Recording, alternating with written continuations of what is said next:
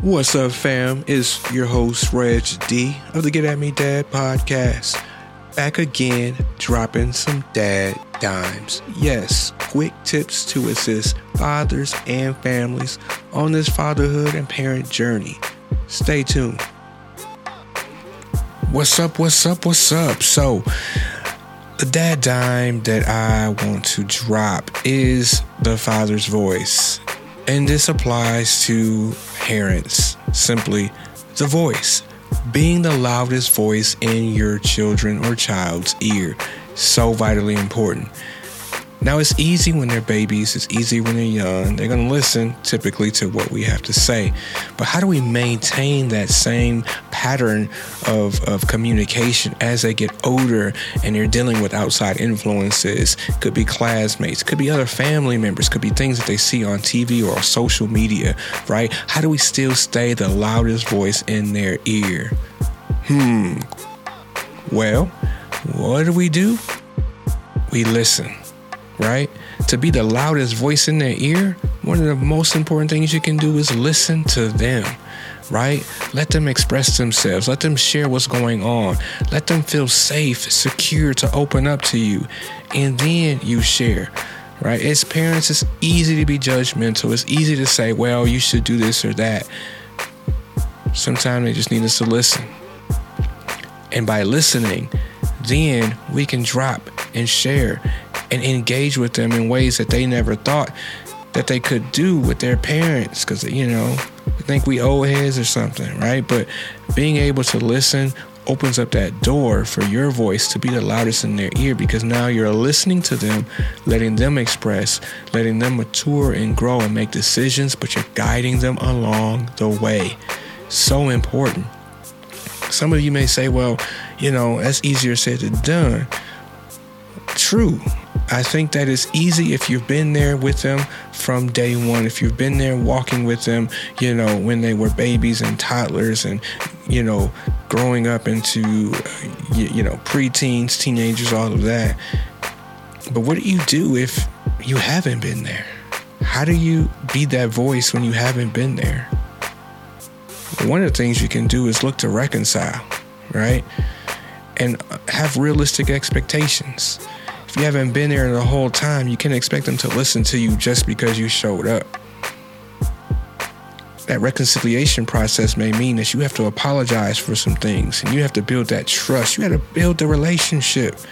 You got to build a safe space for them to be able to see you and recognize that you're not going to run or leave, or that you're consistent, that you're trustworthy. Yeah, you may have to suck up your pride and apologize, right?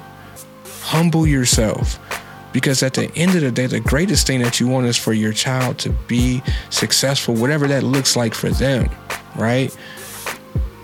So we put ourselves aside to say, hey, I know I messed up. I know I wasn't there. I know I could have done better, but I'm here now and I want to try. Will you give me that opportunity? And if they say no, we have to be okay with that. That doesn't mean we stop trying. That doesn't mean that we still don't check in. Find opportunities to still show up and be present and be that voice. It matters.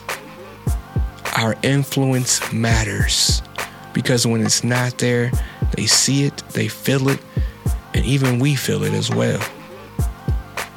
I recall being at one of my son's wrestling meets, and it was really loud in there, and it was just a lot happening, and he needed to do some things to win the match.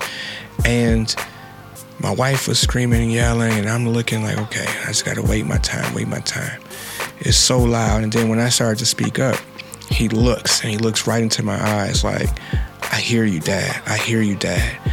And that connection, like that experience, reminded me of the importance of us showing up and being present, but also speaking, right? And laying the foundation so that they understand that when we speak, like they have that connection with us, like our voice matters to them as well. And so, when I think about that, I can't help but go back to what we've already shared, is that we have to be that loudest voice in their ear, because in a time that they're experiencing challenges, in a time that they're experiencing, any type of turmoil or drama or just whatever might be going on, they need to be able to turn to us, right? They need to be able to come to us for that guidance, or else they're going to get it from somewhere else and it may not be what they need. So let's do it. Let's be that voice, right? Let's practice that. Let's encourage them to share and be open with us without us judging, yet still loving and offering counsel, but being the voice that they can hear and trust in this season. And if you want to talk more, get at me.